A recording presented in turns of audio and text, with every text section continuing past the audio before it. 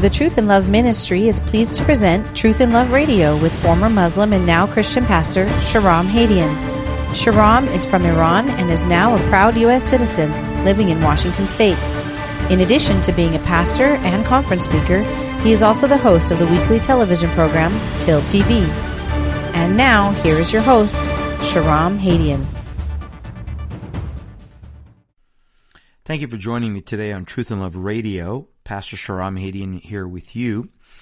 And folks, I want to, as I mentioned last month on one of our radio programs, that I'm working on a new presentation that we're going to be doing live and, Lord willing, on DVD about why, as Christians, biblical Christians, we should support the nation of Israel, the Jewish people, the right to their homeland, and also support biblical prophecy, much of which has been unfulfilled and is being fulfilled before our very eyes. So today's program, and probably for the next several shows, I'm not sure how many, but we're going to dive in to why we should be biblical Zionists. Why am I a biblical Zionist? I mean, for goodness sake, folks, I'm from Iran. I was born in a nation that is an avowed enemy of Israel, that is an avowed enemy of the Jewish people. Why would I support Israel? Before I became a Christian 20 years ago, did I support Israel? I didn't. I did not support Israel. I didn't hate the Jewish people, but I didn't support Israel. I didn't understand much of what was going on. I would have believed much of the propaganda about the Palestinians and about the land, how it was stolen, and so forth and so on. And the fact that the word Zionist would hold a conspiracy definition. I think the word Zionist has been sullied, has been very much muddied,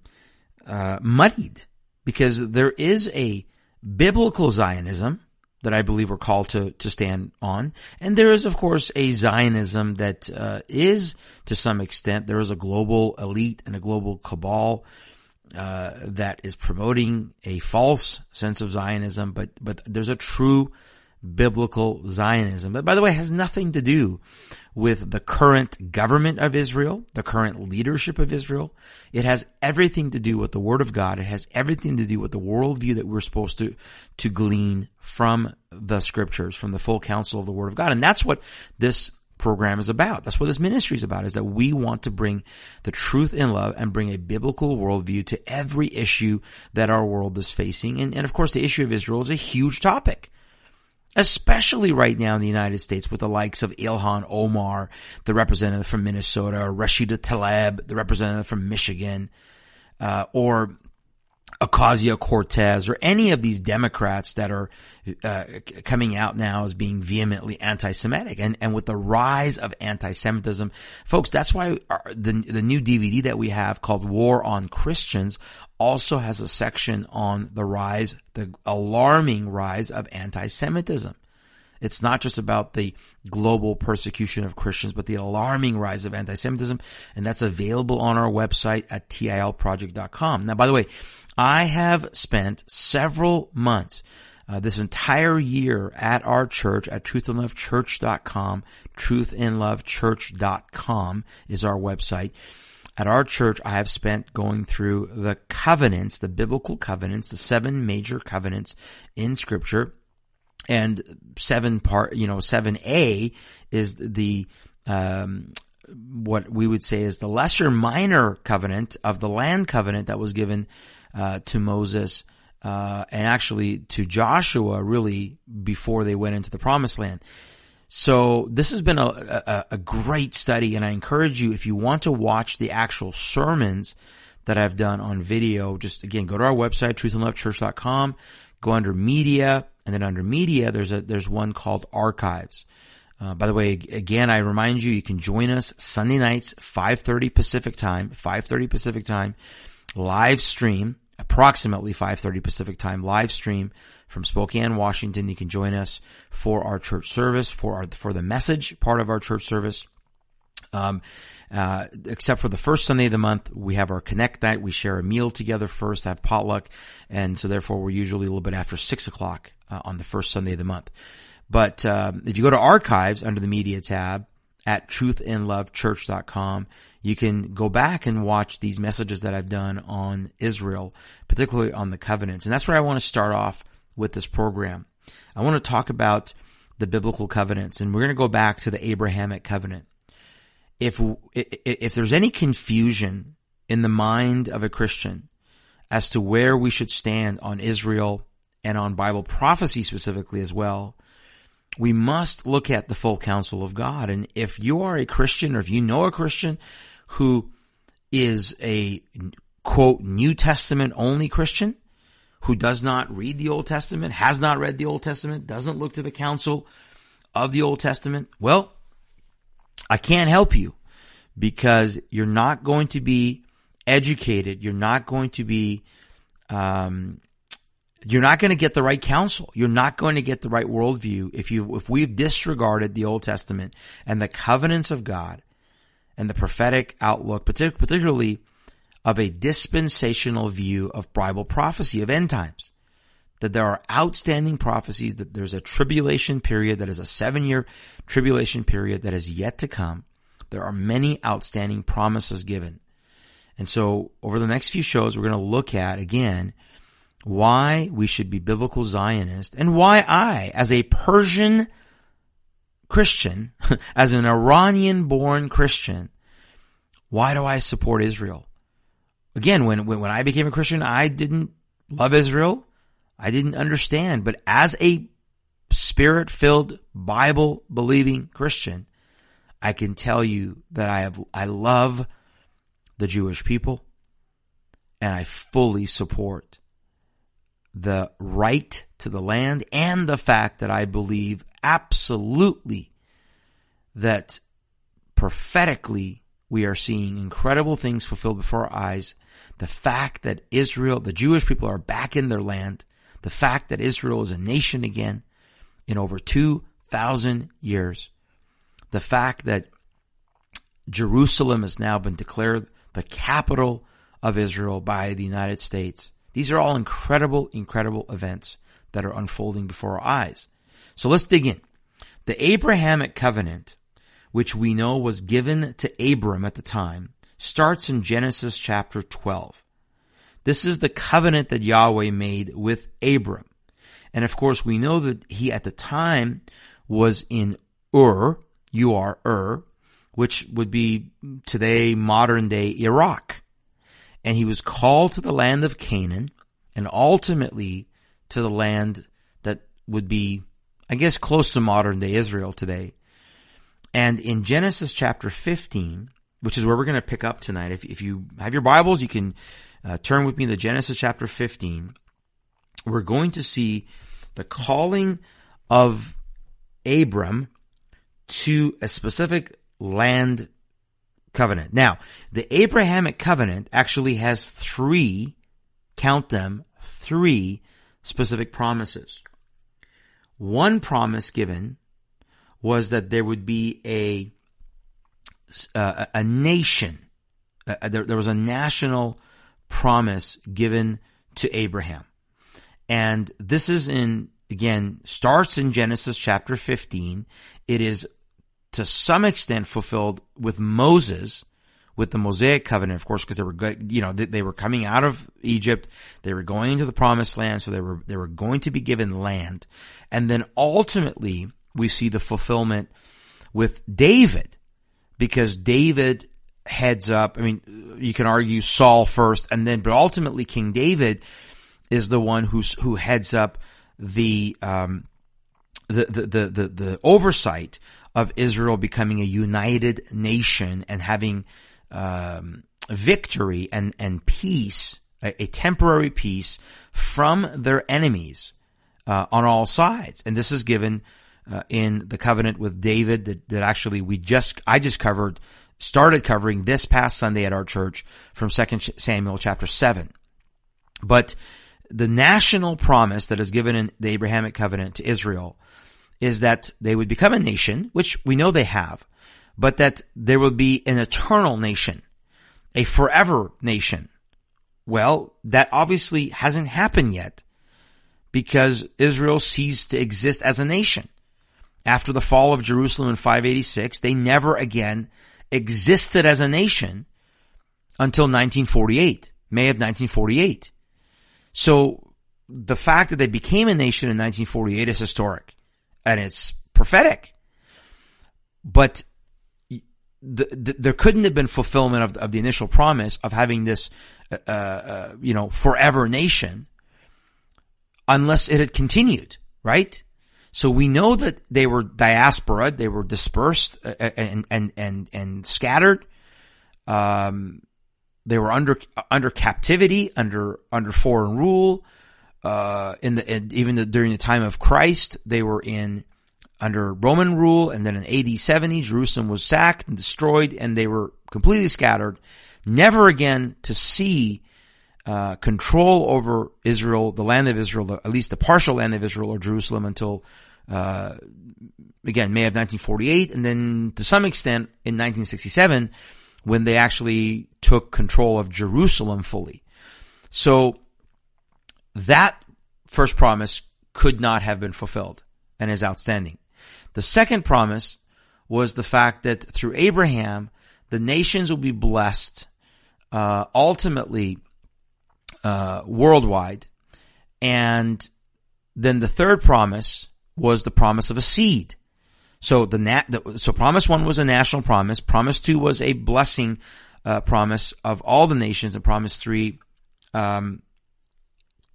was the seed covenant. And you can argue that the national covenant is a land covenant. Some would categorize is this way: promise 1, land covenant; promise 2, seed covenant; promise 3, the national covenant, meaning through Israel the nations will be ultimately blessed.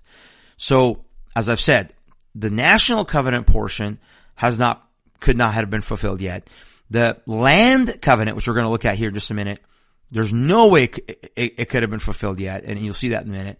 And then number 3, the seed covenant has been fulfilled, because we know that the seed was ultimately the promise of the coming of the Messiah.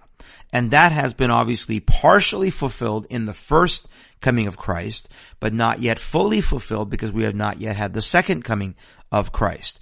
So it's very important for us as Christians who are under the new covenant to understand that our entire covenant is tied to the Abrahamic covenant.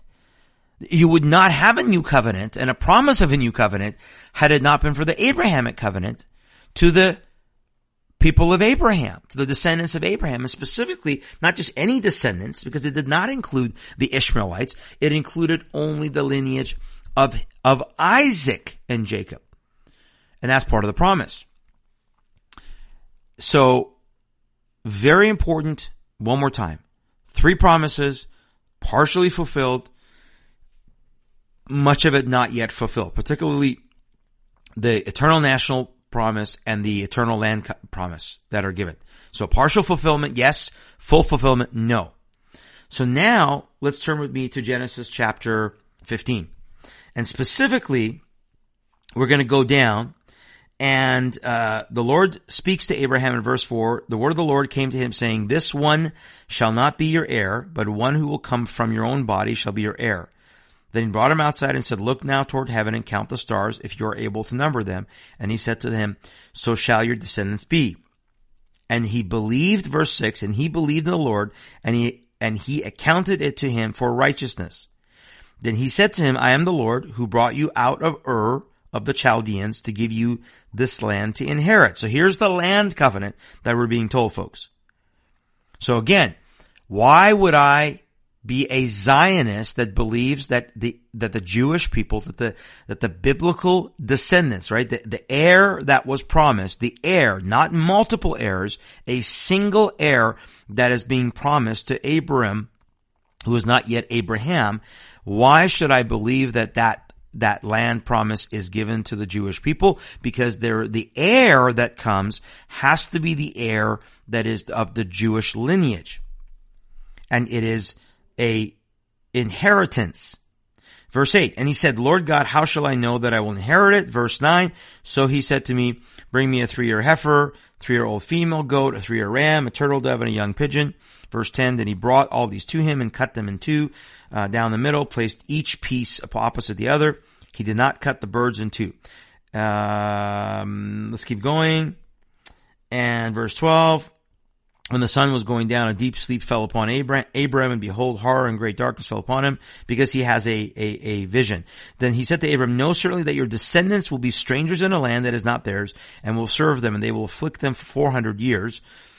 Of course, this is prophesying what? The exile in Egypt, right? The exile in Egypt. And also the nation whom they serve I will judge. Afterward they shall come out with great possessions. Now as for you, you shall go to your fathers in peace, and you shall be buried at a golden age. Verse 17, here we go. And it came to pass, when the sun went down and it was dark, that behold, there appeared a smoking oven and a burning torch that passed between those pieces.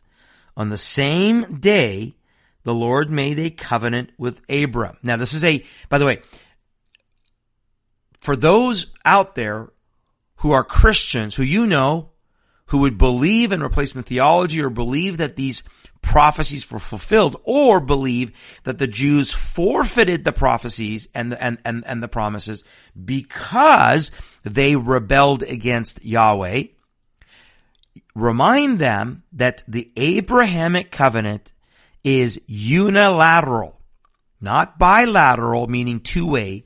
It is unilateral and unconditional, meaning that God decided to make a covenant with Abram.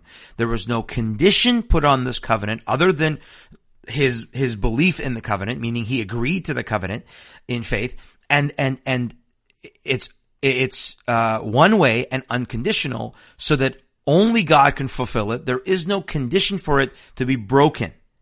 This is very important, because we have a warped understanding of the covenants and understanding when God made a bilateral covenant versus a unilateral covenant. Very important to understand. Okay, now watch this. So here in verse 18, on the same day the Lord made a covenant with Abram, saying, here's the covenant, folks. So why am I a Christian Zionist, a biblical Zionist who believes that the Jewish people have a right to the land? Here's why. To your descendants, that means heir. Remember earlier it was talking about the heir. Not just anybody, but the promised lineage. I have given this land. Okay, what land? Here's the land, folks. From the river of Egypt to the great river, the river Euphrates. Okay, so from the river of, I wish you had a map in front of you that you can look at the map that I'm looking at. From the river of Egypt to the great river, the Euphrates. Now the Euphrates is in modern day Iraq. So where is Egypt? Right? Egypt is, we're talking about the river of Egypt is to the west of the Red Sea. The great river Euphrates is all the way across into Iraq. So we are talking about well over 1,000 miles.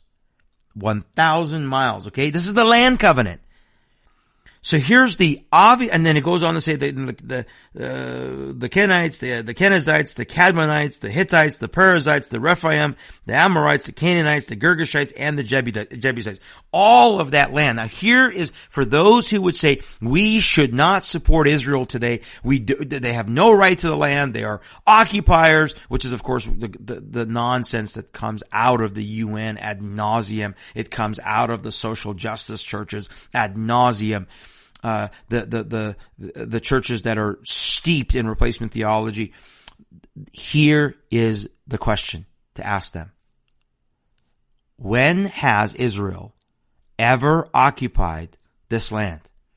So remember, if they say, well, okay, this was the promise, but it was nullified because the Jewish people rebelled against God, they were disobedient, they worshipped Baal, they worshipped the Ashtoreth, they broke the covenants, and so therefore God revoked it. No, it cannot be revoked, folks, because it's a unilateral covenant. It's a one-sided covenant. If God revokes it, he's a liar. So that doesn't fit. So that destroys their argument. Number two. The question is, when has the Jewish people, when has Israel ever occupied this land? Even under the kingship of David, they didn't even come close to occupying this land. It also goes north to south, by the way. So we are talking about modern day nations that this land would occupy. So it would be southern part of Turkey, the entire western part of Syria, all of Lebanon, all of Jordan, the eastern part of Egypt, the northern part of Saudi Arabia, the western part of Iraq, and of course, the rest of what today would be modern day Israel. That's the land mass we're talking about.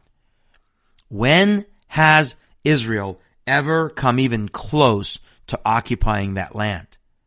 Therefore, the only conclusion, if the promise is not nullified because of Israel disobedience, because it was a unilateral, unconditional covenant, and if they've never had the land, the only conclusion is it is still an outstanding, unfulfilled promise yet to come. Therefore, the fact that Israel is back in its land as a nation means that we are indeed in the end times. We are indeed in the last days. We are getting ready for the conditions set to usher in the tribulation period, the Antichrist. We see the hatred of Israel completely forming around the world. Not just folks, not just in the Middle East, not just by Turkey, Syria, Iraq, Iran, Saudi Arabia, Egypt, and all the jihadist groups, ISIS and Hezbollah and Al-Qaeda and Hamas and so forth and so on, Al-Nusra. But not just that, but folks, we are talking about the globe, most of the nations on the planet, including Western Europe, even now Canada to the extent. They are turning on the Jewish people, on Israel, and their right to not just the land, but to Jerusalem. So why am I a biblical Zionist? Because I'm going to follow the word of God. I believe that not only is this land theirs, but Jesus promises that he's going to return on this land. And so, again, as we look at further these prophecies, further what the prophecies give us, you will see that not just in Genesis 15, not just in Genesis 12, where the initial covenant is made with Abram, but in Genesis 15, which is the land portion of the covenant, that in Genesis 22, which also goes through the story of the heir. Who was the promised heir? Here's the third question. So number one question, unconditional covenant, so cannot have been nullified. Number two, they're stealing the land. No, they're not even close to owning the land that God has promised them, yet to come. And number three, what about the descendants? It says of